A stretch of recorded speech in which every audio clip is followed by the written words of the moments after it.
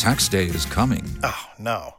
But if you sign up for Robinhood Gold's IRA with a 3% match, you can get up to $195 for the 2023 tax year. Oh, yeah. Sign up at Robinhood.com/boost by tax day to get the biggest contribution match on the market. Subscription fees apply. Investing involves risk. 3% match requires gold for 1 year from first match. Must keep IRA for 5 years. Robinhood Financial, LLC, member SIPC. Blog Talk Radio.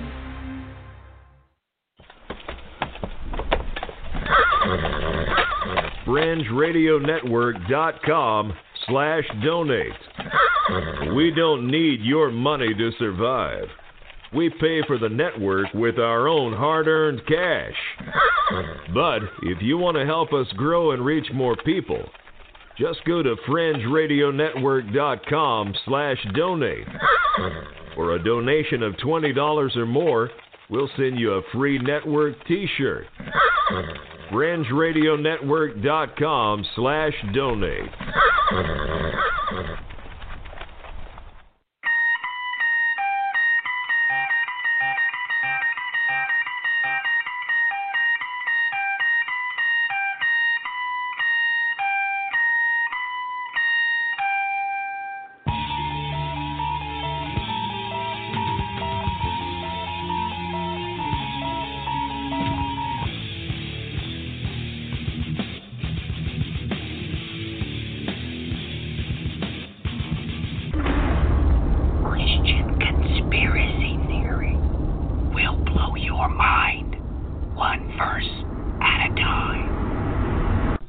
Ladies and gentlemen, we are live streaming. I am very excited about this. Boy, I can't be more excited. We've got this show to cover this particular Christian conspiracy theory. Is going to be dedicated to the launching of the Book of Enoch, a Greek-English interlinear of the Akhmim fragments keyed to Strong's exhaustive Concordance. I can't believe that my son finally got this done. He has literally completed my life's work. Lord have mercy. Even going back to the very copy that Aaron first looked at of the Charles translation of the Book of Enoch. Literally, his mother, before she was my wife, was holding my hands as I walked to the library to get it, because it had been set aside for me specifically. It had been arranged to get this copy of the Charles translation, complete with footnotes and everything, by Prof. Williams. And I'll never forget the day. And it has been this is what needed to be done. No matter what you say, no matter what you think, now the Book of Enoch is up for debate by and for not the theologians, not the scholars, by the layperson. They can literally go to the library, get their Strong's exhaustive concordance, and literally be able to debate what Enoch actually says. So, oh my goodness. Very, very, very excited. I mean, my son just doesn't realize that he has completed what I intended to do. And, of course, I couldn't, because I was taking care of my wife and her children. So very, very, very pleased and excited to be able to present this to you. And we're going to get from Aaron, I want from him, Aaron, tell us why you so strongly wanted to do this, why you eternally asked me about the angels over and over and over and over again, and why you felt like it was important to do this.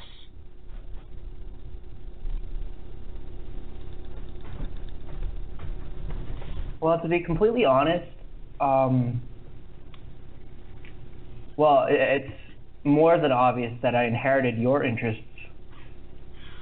I remember you said to set the book aside, to never, to not read it until I had read the whole Bible. But I remember coming up to him coming up to my dad and being like, well, should it be in the Bible based on these different reasons? And I said, why isn't it in the Bible? And I was like, well, is it? And the first thing he said to me was like, some of the reasons are because they contradict the scriptures. So he had me to set apart the Book of Enoch to find out, did it contradict the scriptures? And from what I read, none of it did contradict the scriptures in any way. In fact, it rather expounded upon the scriptures.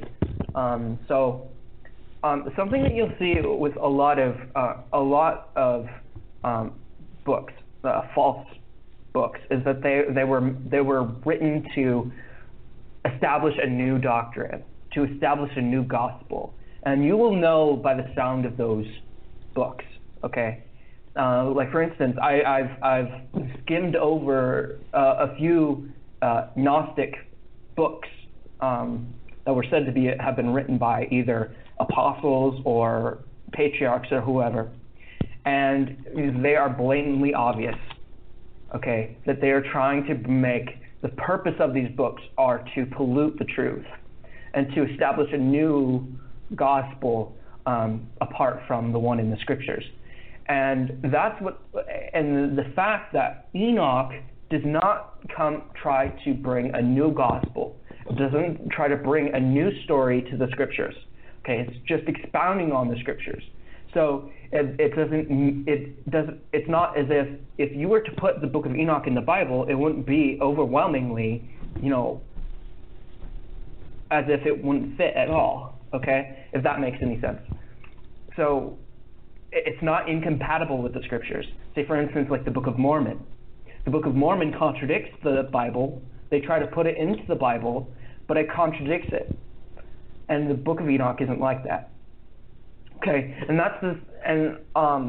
and that was the first step that I made with that. I remember somewhere along the way, 2015, that we had first moved into our house in Reeder. That year, I remember we had been doing some construction. I remember when I first sat down and started working on it, it was about the springtime. Yeah, it was spring. Yeah, and I remember we were talking about finances. And I was like, you know what? What if I just sat down and translated the Book of Enoch? What if I just keyed the Book of Enoch to the Strong's Concordance? And I said it probably wouldn't take that long. And I was actually surprised to hear your answer and that you told me to go ahead and do it. I was actually really surprised to hear that answer. And I had never touched Greek text before. I just set it down, started working with it, with what I had. I want to, I owe the website called textexcavation.com a lot of thanks for finding these texts.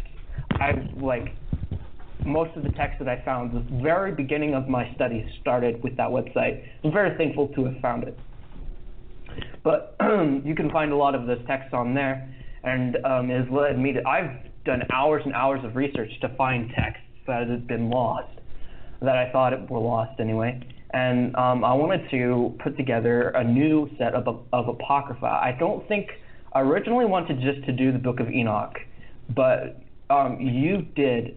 I remember we had the conversation long ago that you said the next book you wanted me to do was the Book of Jubilees from Greek. And sometimes I looked at it and just to try to figure things out, but I knew it held secrets that, I was really excited to touch, but I knew I couldn't touch it. I had to finish what I was doing with the Book of Enoch.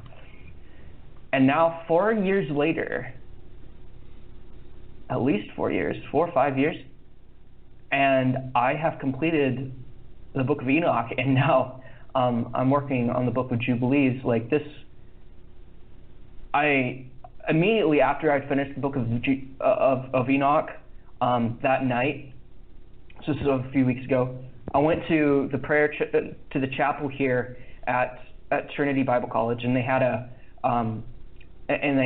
like a worship session going on, and I went up there and took the microphone from them, and between songs, and I said, and I told everyone there that I praised God. I praised God from the depths of my heart that God had helped me to finish this book, because I had never thought that I would ever be able to do this, and never had I ever been filled with such arrogance.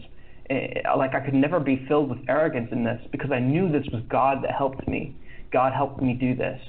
This wasn't me. And I also gave a lot of thanks to my dad here for all the motivation he gave me, because there was a lot of times where I would just drop it out of anxiety. But yeah. Well, son, I'm going to have to give your mother the credit. It wasn't until behind the scenes I told your mother, you need to you need to help out here. Aaron's stalled out, and she's the one that encouraged you and got this done. So look, you have no idea. You just have no idea that your mother already knew 20 years ago. This is the reason why we originally bought the Old Testament pseudepigrapha, volumes 1 and 2. This is the whole reason why. That's right. You got it right there in your very hand. Those right there was purchased. I told your mother not to tell you. Those were purchased because I was going to do what you have done. So, your mother knew all of this. She knew this was going on behind the scenes. So, you stated something very important. We're going to touch on it later, just exactly why Jubilees is so important. But right now, let's go over this. Looking at your book, because I forgot to bring it down from downstairs, but I do have the original format that you sent me.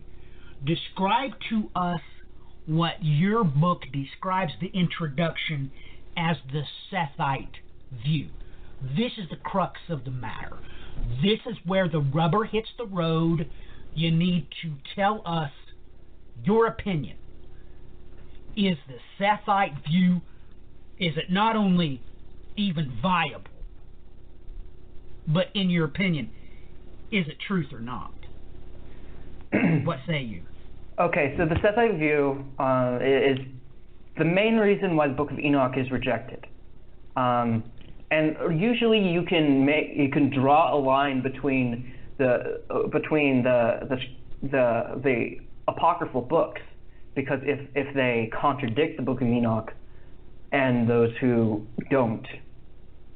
And the Book of Enoch is basically the root of the Book of Enoch is its interpretation of the fall of the angels in Genesis chapter 6, verses 1 to 4. Okay, so those verses describe the Nephilim. It says how the sons of God came into the daughters of men and took them as wives, and they bore children unto them. These were the Nephilim, who were the giants, or the earthborn, as my translation gives.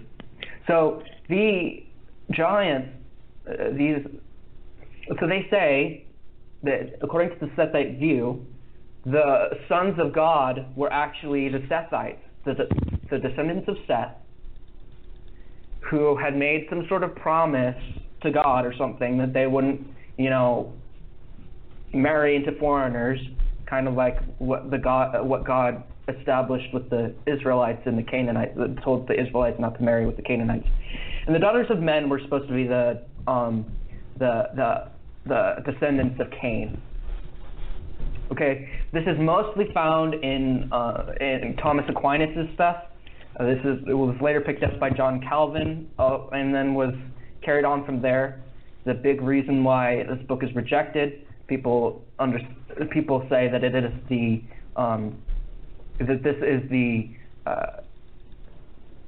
this is the standard interpretation of Genesis chapter 6. Nowadays, pretty much at my college, I got a random message during chapel from one of the professors. Well, he was actually a football coach at the time, and he was like, "Do you know anything about the Book of Enoch?" And then I talked with him, and he was like, "Well, I was so glad to find you," because he's like, I'm pretty much the only one here at this college who believes in that it was that Genesis 6 was talking about angels and not Sethites. Now, the Sethite view is not, you can't back it up with scripture at all. Okay, it's a fun idea. I mean, yeah, it's a fun, like, little fairy tale you can make up from it. You can't support it with scripture. Stop. You know, this just irritated me. Get straight to the chase. Is this even a viable theory to the original text? Hebrew or Greek, either one, I don't care which one you pick. Is that view even viable as a theory? No. I've had people try to argue with me about it, and it didn't go anywhere. You can't. In order for you to say that, you have to contradict what the Gospel of John directly states, that it says that through Christ we have the power, we have the ability to become sons of God. Okay? Yeah. So no human can become a son of God without Christ, and Christ did not come before then. So we have the sons of God are clearly described as angels in Job on multiple occasions, and people just like throw it off to the side over and over again for no reason. They don't have a viable proof to state. In fact, it contradicts the point of the passage. So it goes out of its way to describe how supernatural the Nephilim are, and how is that supposed to be so supernatural that the Sethite, that two humans just intermarried? Okay, it's not. Let's do this. Okay? You know how your daddy is when I get irritated. I am beyond this. I'm literally too old for this. So, in your translation, you and I just butted heads together. What do we call these things? I mean, a lot of people calls it, giants, they're Nephilim, they call them all kinds of things. I have to go upstairs and get your book off the shelf, so you're going to have the mic for a few minutes, okay? How did you translate it? Who, what, where, when, why? So let's just bring this out into the light. What does the Book of Enoch, what does it call these things? Are they giants? Are they Nephilim? You got the mic. I'll be right back. The Akhmim fragments are the ones that I translated, and it does not say Nephilim. It uses the Septuagint's translation for the word of Nephilim. Gigantes is the Greek word. Gigantes in Greek means the earthborn. If you go into the Greek history of it, it's literally the word gigantes, even though it's what we get the word giant from, does not refer to size. Gigantes refers to what they came from. It means born of the earth. And it basically goes from the story of the blood of Uranus, who was the god of heaven, fell onto the earth, onto Gaia, which is earth, and like the Gigantes were spawned from that blood. This is a perfect description of the fall of the angels. It's the DNA from heaven came down onto the earth and had children from that. Therefore, it's literally, the Book of Enoch goes out of its way to describe why they're the earthborn, why they are the Gigantes. Therefore, I decided, in the middle of the translation, I had a conversation with my dad about, should we really translate it giants?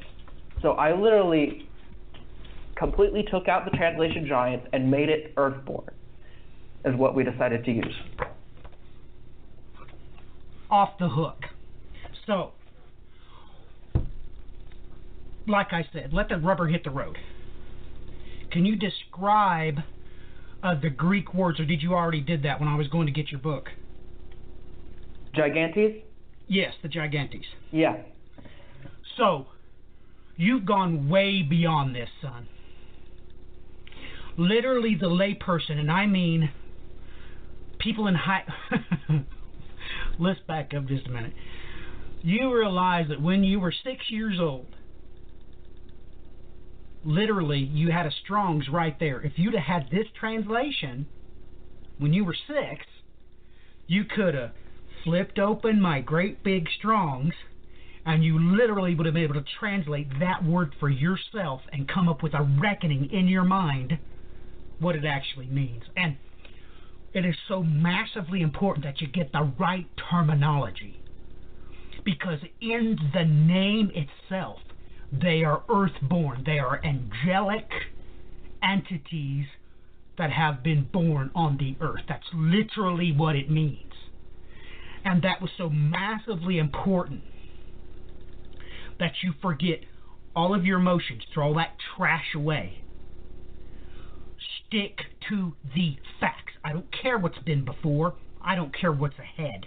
What's actually the facts. And that's why your methodology for translation was so important. I was so critical about it. I don't care what Charles wrote. I don't care what anything else says. The lay person needs the facts. The rubber has to hit the road. We can't let them stumble around in the dark. Give it to them and let them decide. So exactly, that's the perfect wording. Like the one that I wrote the point that I put in the description. The point of this book, this interlinear Key to Strong version, is now you can take it and compare it to the Bible. Oh, okay. Let's just talk about that. How many times is either the Bible quoted in Enoch or Enoch quoted in the Bible? How many verses did you find was crossed over? Now look, you can even shed personal light, because remember when you showed me that one text and I said, Aaron, I know exactly what that's talking about. He will set the captives free. So how many verses did you find? Was it 3 or was it 4? Lost your audio. I lost your audio, son. Yeah, I just muted. I'll actually go get the book off my shelf and show you. Do it. Uh-oh. That's what you needed, isn't it? Ladies and gentlemen, that's what you needed. Man, it reminds me of... Well, it kind of reminds me of Dory Lynn Etheridge and our mutual friend Byron LeBeau. This is exactly what Byron needed. Exactly. So, by the way, this is the book that my dad was talking about, that he had set apart. This is Charles's text.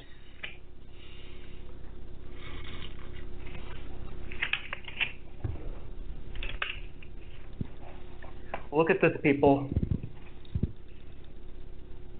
Yep. And then it goes. Yep.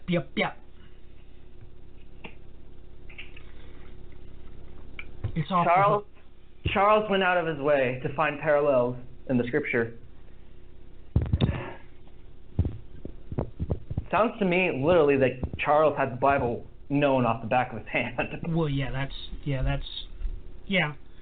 But I mean, like this one verse you showed me, you're like, what's he talking about, Dad? It just, bing. I mean, like literally like the Bionic Man.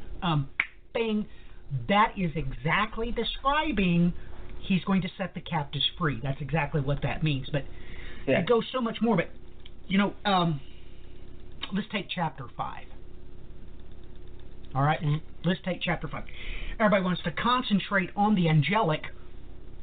No. That's one of the reasons why it's important. But when we look here, we can just do this. I'll just go to chapter 5. Show everybody something real quick. All right.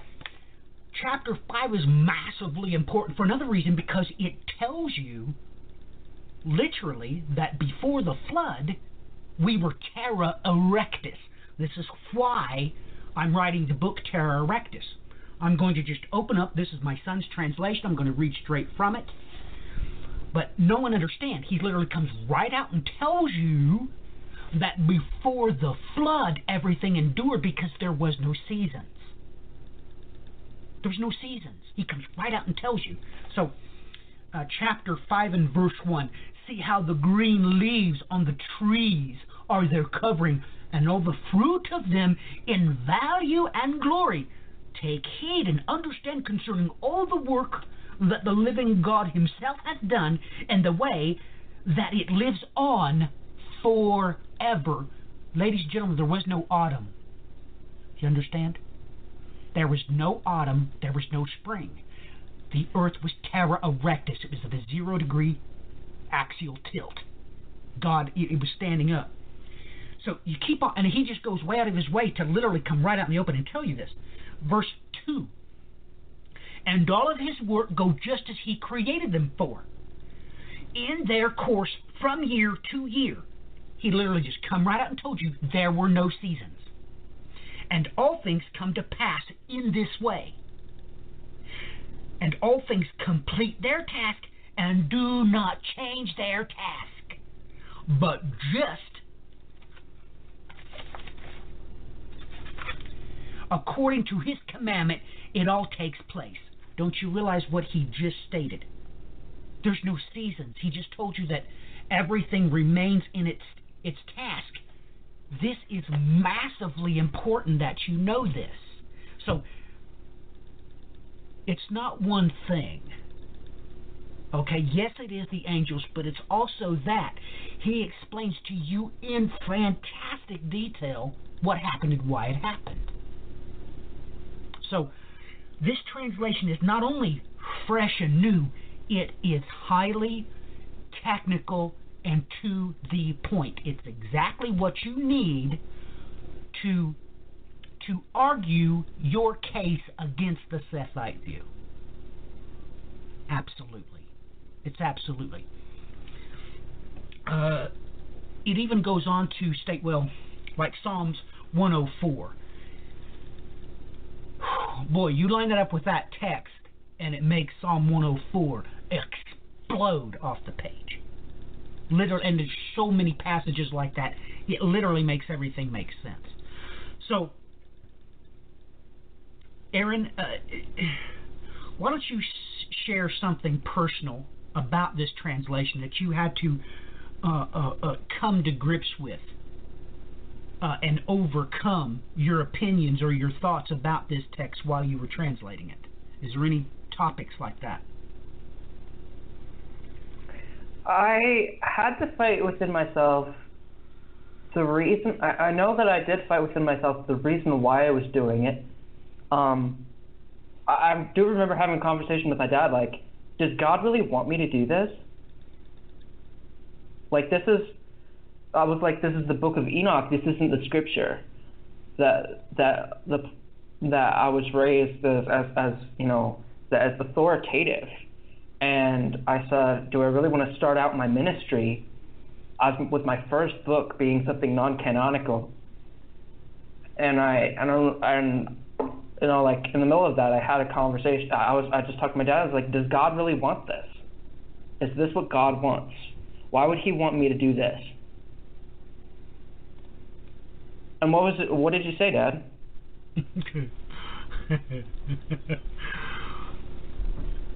That's not my place. It's for you to say.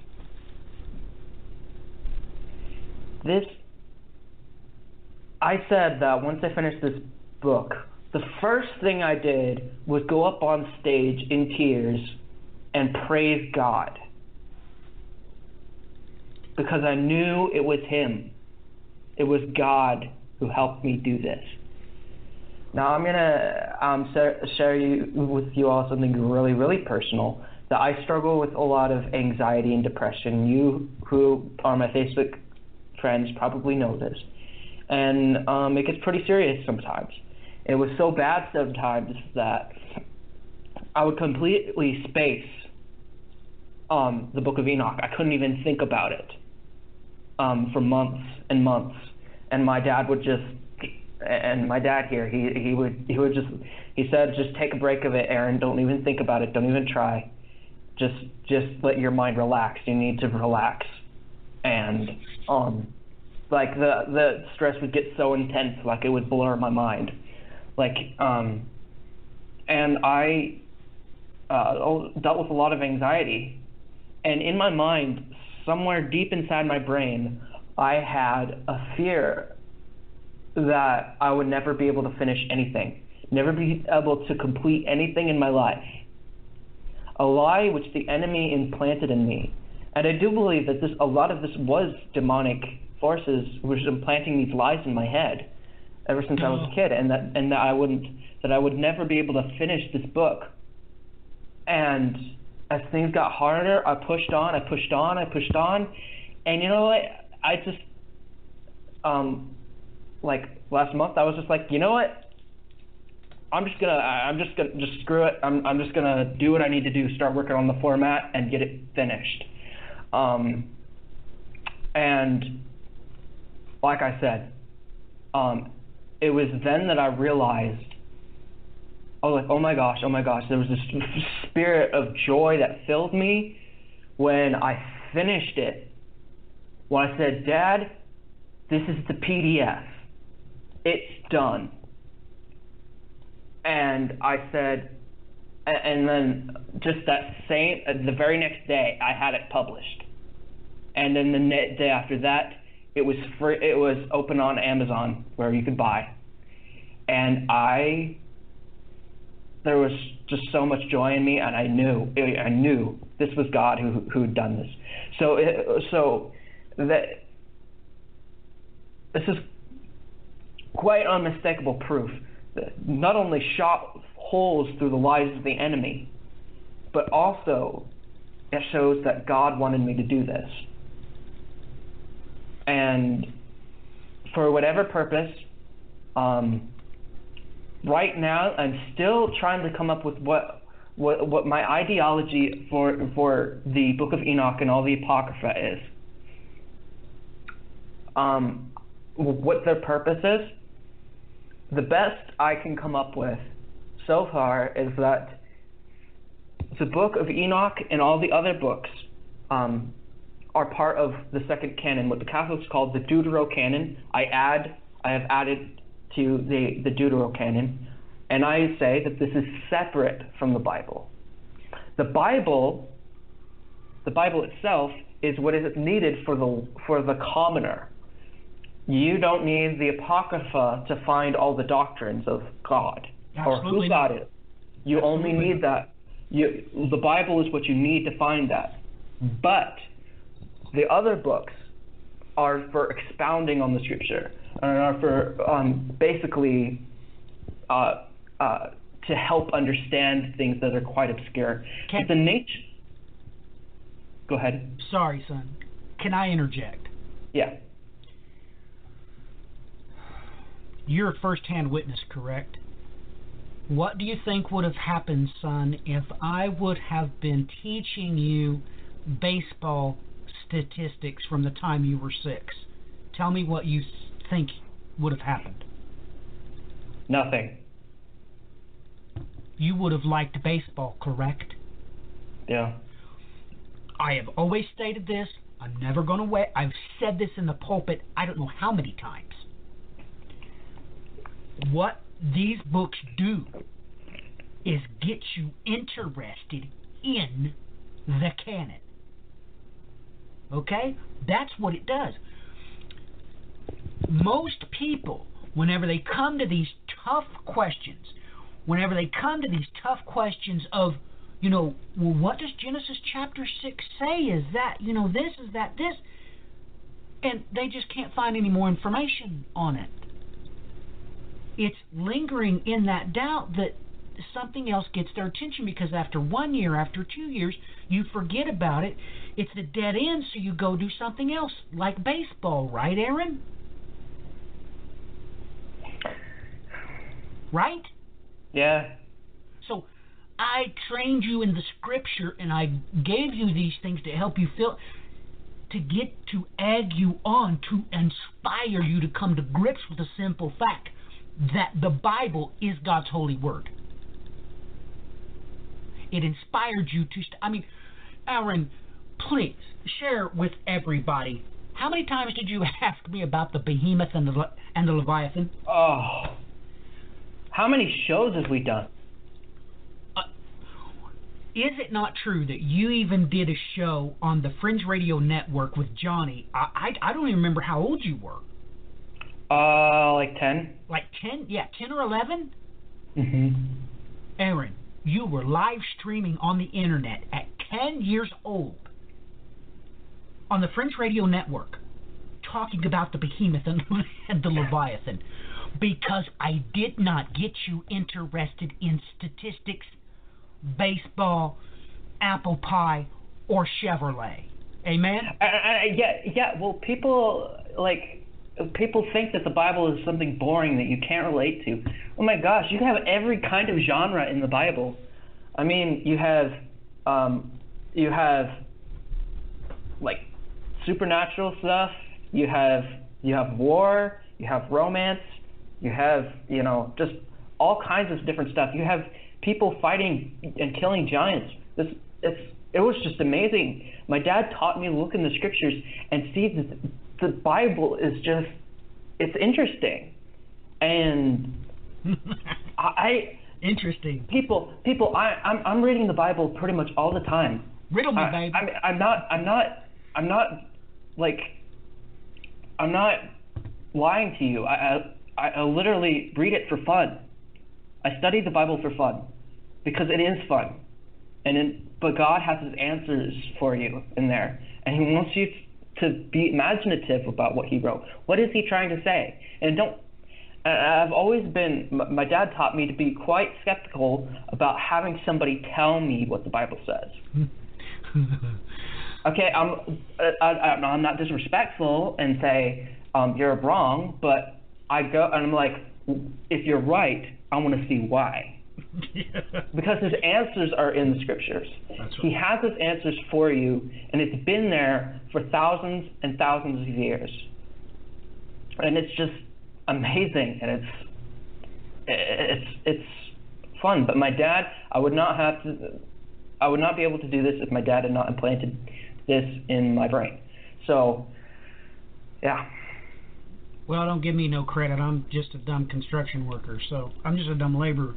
But, let's talk about this. We're going to read this out of the Thompson translation because this is Greek. This is a Greek translation. And this is exactly what you have done, King, the Greek Arkham fragments to Strong's exhaustive concordance. So let's read this. And it came to pass when the men began to be multiplied on the earth, and the daughters were born to them, that the sons of God, seeing the daughters of men, that they were fair, took to themselves wives of all whom they chose. Then the Lord said, my breath must not continue in these men to this age, because they are flesh. Their days, however, shall be 120 years. Now there were giants on the earth in those days. Let's use Aaron's translation. Let's see how that makes it better. Now there were the earthborn on the earth in those days, and after, when the sons of God went into the daughters of men, and they bore to them. These were the earthborn of old, the men of renown. So when the Lord saw that the wickedness of men on earth was multiplied, and that every one in his heart stupendously and continually bent upon evils, God grieved that He had made men on the earth. And God came to a determination and said, I will blot out from the face of the earth the man I've created, both man and beast. Now listen, you take note, He doesn't include the earthborn here. He says, man, beast, reptiles, birds of the air, for I am grieved that I have made them. So, this is that great big question mark in young Christians' minds. What is this about? But if you had interjected there, the giants was what they really were, earthborn, then all of a sudden the entire text makes sense. So, can you read out of my translation Enoch chapter 7?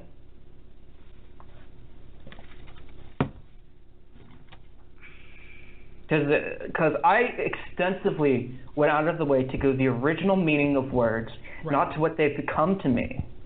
Like, what does pharmakia mean? I remember that was a big conversation we had. What is pharmakia? And we got that translated into the words pharmaceuticals rather than sorcery. Okay. Chapter 7 and verse 1. How many do you want me to read? There's not very many verses in there. I think you just read it all. But it explains everything that happened. Right. In chapter 6. And this is important. We'll talk about what you and I discussed tonight on the phone with the Book of Jubilees. The Book of Enoch, chapter 7 and verse 1. And each of them took for themselves wives of their choice of women, and proceeded to go into them, and defile them, and teach them pharmaceuticals, and enchantments, and root cutting, and showed them botany. I remember the debate we had over that word botany. Verse 2. And their womb received and bore the great earthborn about 3,000 cubits, who devoured the works of humans. But when humans were not able to feed them, the earthborn conspired against them and ate humans. And they began to sin against the birds and the beast and the reptiles and the fish, and to devour each other's flesh and drink the blood. Then the earth pleaded against the lawless ones. Your comments? Well, that explains why God killed the animals too. Yes. Because these. I actually had a conversation with somebody at the college here recently. Literally, life on Earth was in danger.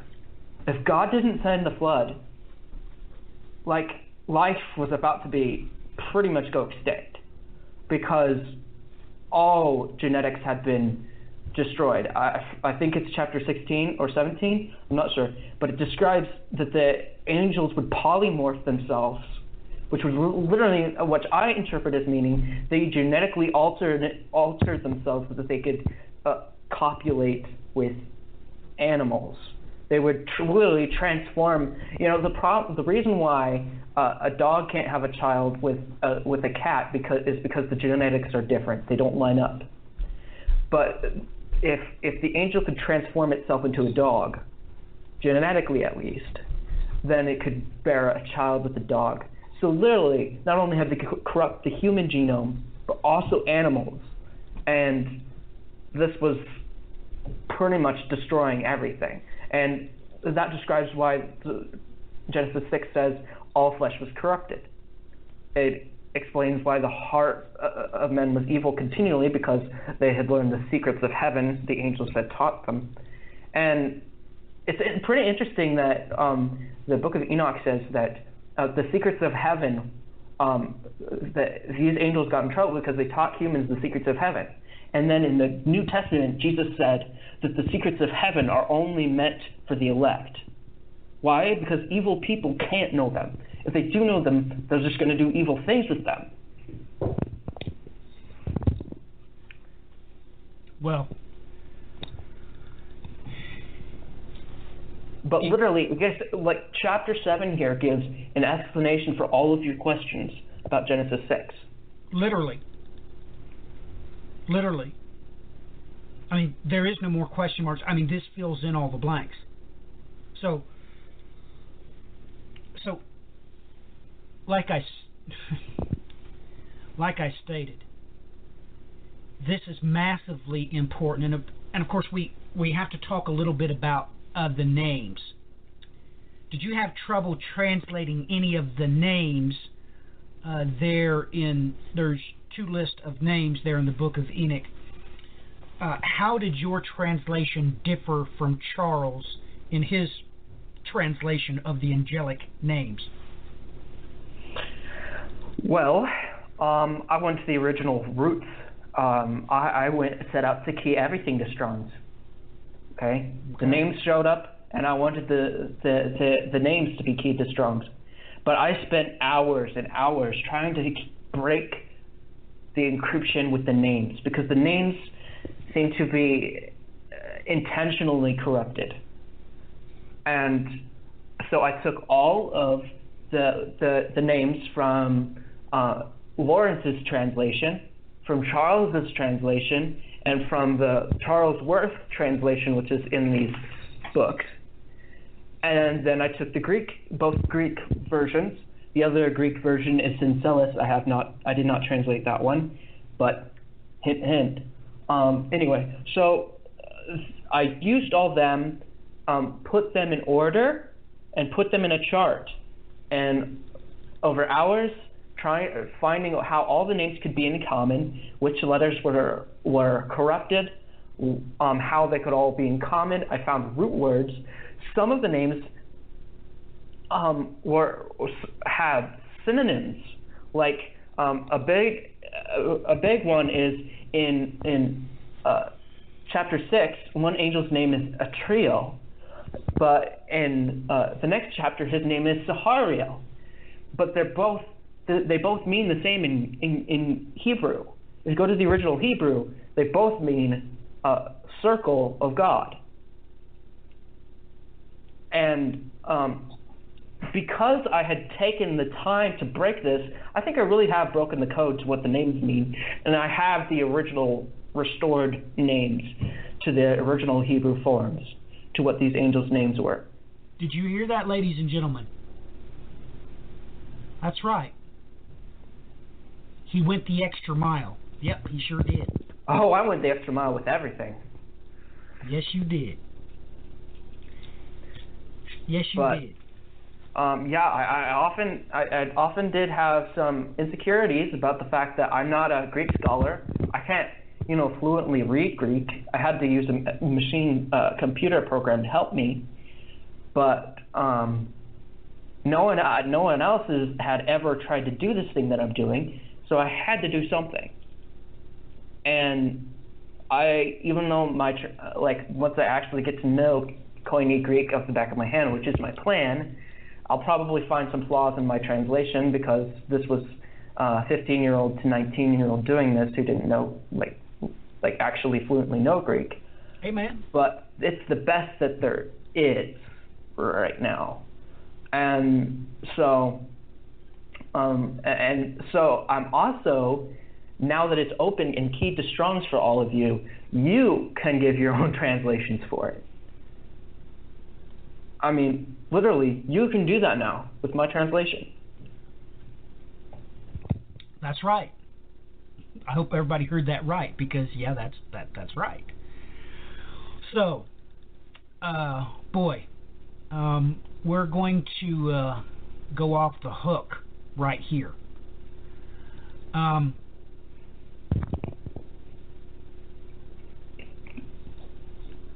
Let's go ahead and switch over to the Word so everybody can see it. All right. Now for the great big bonus. You called me tonight before we went into see Canada's Double Portion. We went to a concert tonight, a big plug for Canada's Double Portion. Really, really good family group.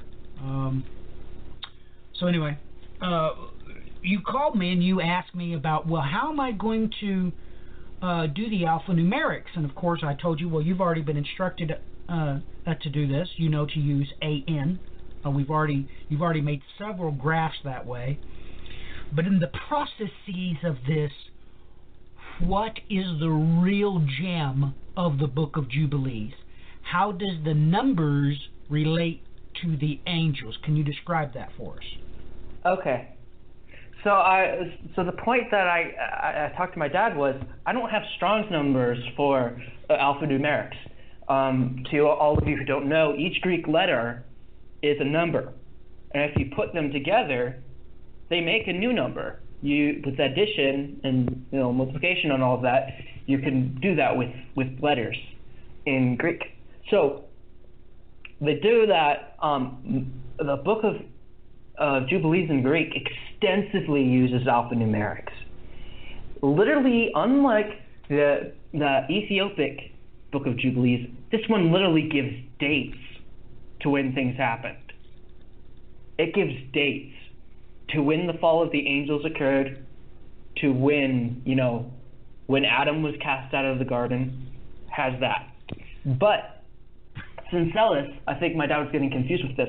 Syncellus's Book of Enoch, which I instead have used his fragment to reconstruct the Book of Noah. I also combined it with fragments found in our canonical Book of Genesis, hint, hint. And in his version, it also uses alphanumerics for a very interesting reason: to number the angels who fell. In Enoch chapter 6, it gives the list of the angel names. He gives a number for each of them. And in chapter 8, when it mentions the angels, a lot of them, he doesn't even name them. He refers to them by their number. Stop. Say that again? He doesn't even name them. He refers to them by their number. All right. Just pause right there, son. Here, ladies and gentlemen, we have the infamous 144,000 of Revelation chapter 7 and verse 4. You'll take note what I've highlighted here. You can see for yourself. That is not 144. No, that's not how you spell 144. That is alphanumerics. Why is it so critically important? Of course, this is numbering primus resurrexerit. That's what it's numbering. So, you know from Revelation chapter 20 that it's this group right here that come to life because they did not take the mark of the beast, and they rule and reign with Christ. You know this. You know Revelation chapter 7, verse 4, and you know what the Bible says in Revelation chapter 20. There's no debating that. Now you have to come to grips with the simple fact of the 666. The 666 does the exact same thing, doesn't it, Aaron? It does the exact same thing. And do you realize what you just said? What you just said was, here in the Greek, in this manuscript, it ascribes, in multiple instances, it doesn't name the angel, it gives them his number, correct? Correct. Off the hook. Aaron, we need this translation. Yep. Yes, we needed the Book of Enoch first, no doubt about it. There is also no doubt about this. We need this Book of Jubilees. Well, the one with the numbering of the angels is not the Book of Jubilees. That's the Book of Noah. I'm saying we need this next book. Now, that's what I'm going to do. So, this particular one is Noah, correct? Mm-hmm. You've already mentioned the Book of Jubilees. How big is this next book going to be, and how many of these books are going to be in it, please? It was, right now, I was planning to have the apocryphal Pentateuch. Okay, so it has the Book of Jubilees, the Book of the Covenant, which I reconstructed from a text within the Scripture, and in the life of Adam and Eve. And I also completely reconstructed chapters out of other books. I have Eldad and Modad reconstructed. I went an extra mile from what most people do. I went an extra mile than those in my version of the Assumption of Moses, which is also mentioned by Jude. And I don't know, dude. I mean, that's. Oh yeah. I also have the Genez and Jambres. I'm probably pronouncing their names wrong, but I went the extra mile to get this text. I looked far and near to get it. And I, thanks to some of my Facebook friends, I got this book for nearly $100. And I have that with a bunch of other texts that you have never, which the light of day has never seen. I have a new edition, and now the Book of Genez and Jambres, which is mentioned in, I think, 2 Timothy, you can read it for yourself. Boom, and baby. It's very, very, very, very, very fragmented, but you can study it. A lot of the lines are completely unintelligible, which I have completely cut out. But the ones that can be read, I'm going to have keyed to Strong's. But I don't know. Do you think I should throw in the Book of Generations of Noah too? Look. This is literally your family's theme. It's never changed. It's never wavered. Do what you can, when you can, to the best of your ability, with what it is that you've been given. Amen? How many times have you heard me say that? Yeah. Okay. And no, you're. I don't have the Book of Jasher that you all know. It's a later midrash. It's not. And every time I read it, I almost cringe because it's not consistent with the scripture or any of the other apocryphal books. But I reconstructed the Book of Jasher, which I actually have its actual name, the Book of the Upright, which is what it should be translated. I have given that. I have extracted that from the scripture as well. There's a lot of books that I have completely reconstructed, which are completely new to you and open for study. So I don't know. Do you think I should throw in the Book of Noah in here, in my book, or leave that for another time? Minus the Book of Noah, how many pages do you think you're talking about? Because here, your Book of Enoch, the last page is your references, so it's like 128 pages. So how big would this book be minus Noah? Oh, this is going to be way bigger than Enoch. So it's 38 pages just with the Greek. Multiply that by 2 for the English. So 70 pages.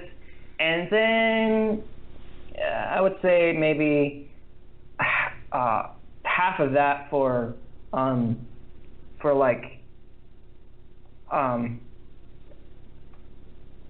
translator notes and stuff. So I would say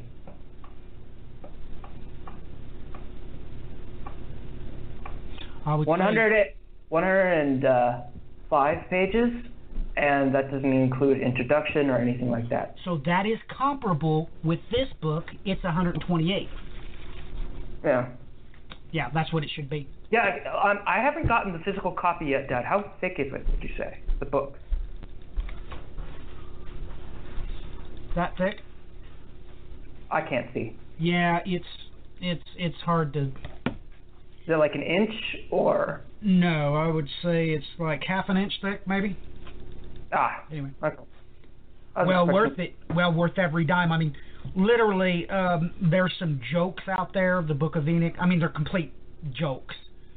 And you sent me some staggering prices. I'm like, how much did you say that was? What was the one price? The ones that I just laughed.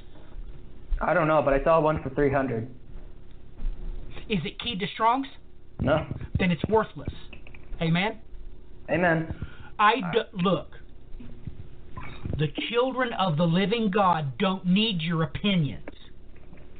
So I don't care what you think the translation is.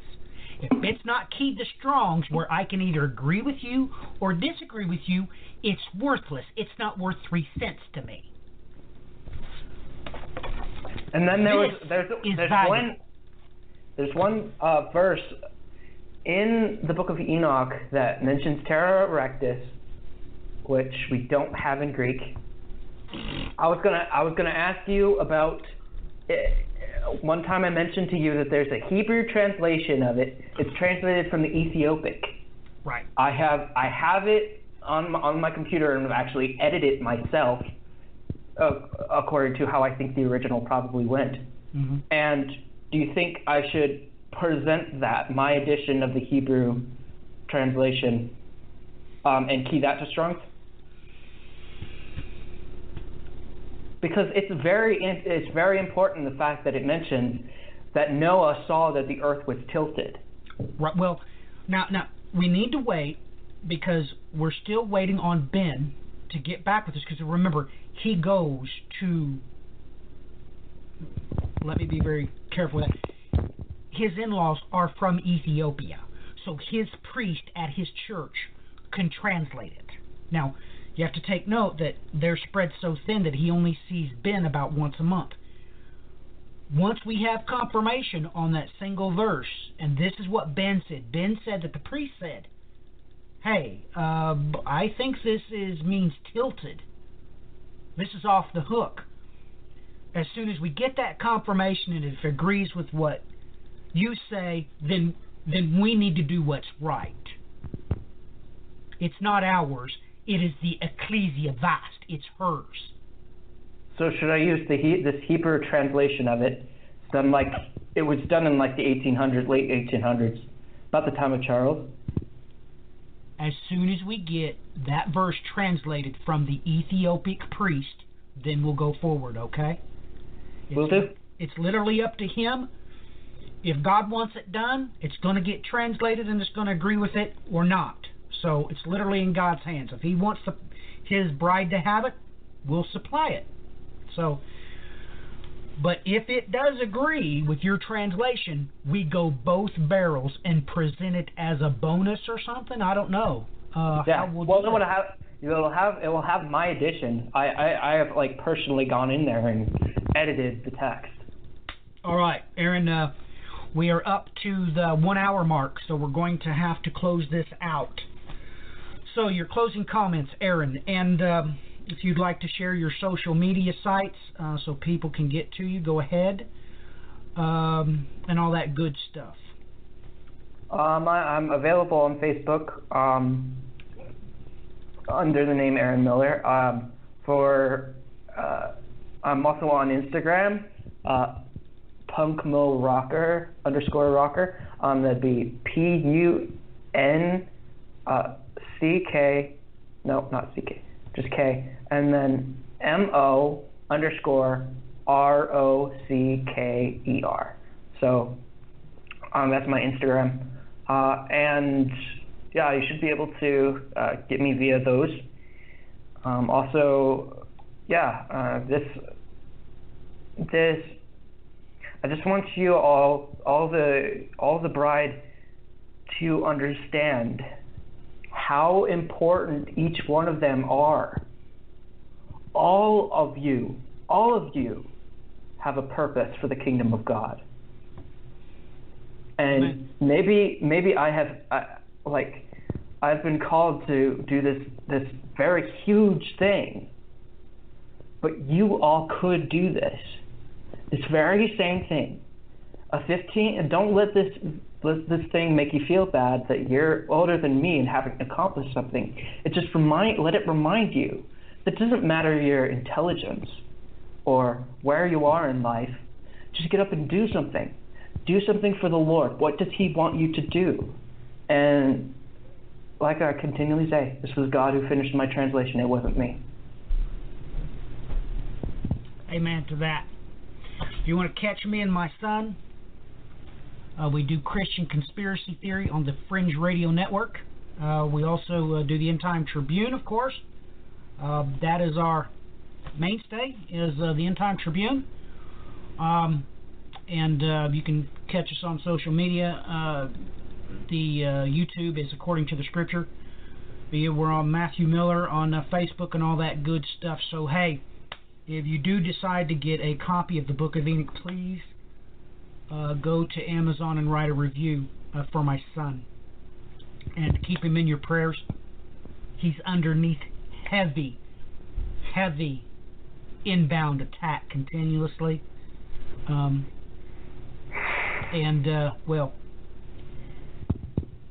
the bride needs this in her hand. All these works that we've discussed, they need to be up for debate. And until now, the scholars, the theologians, have kept them off the table. They've refused to key them to Strong's. This is massively important. We need this in these end times. It is time to cast light into the darkness. It's time to pierce the darkness.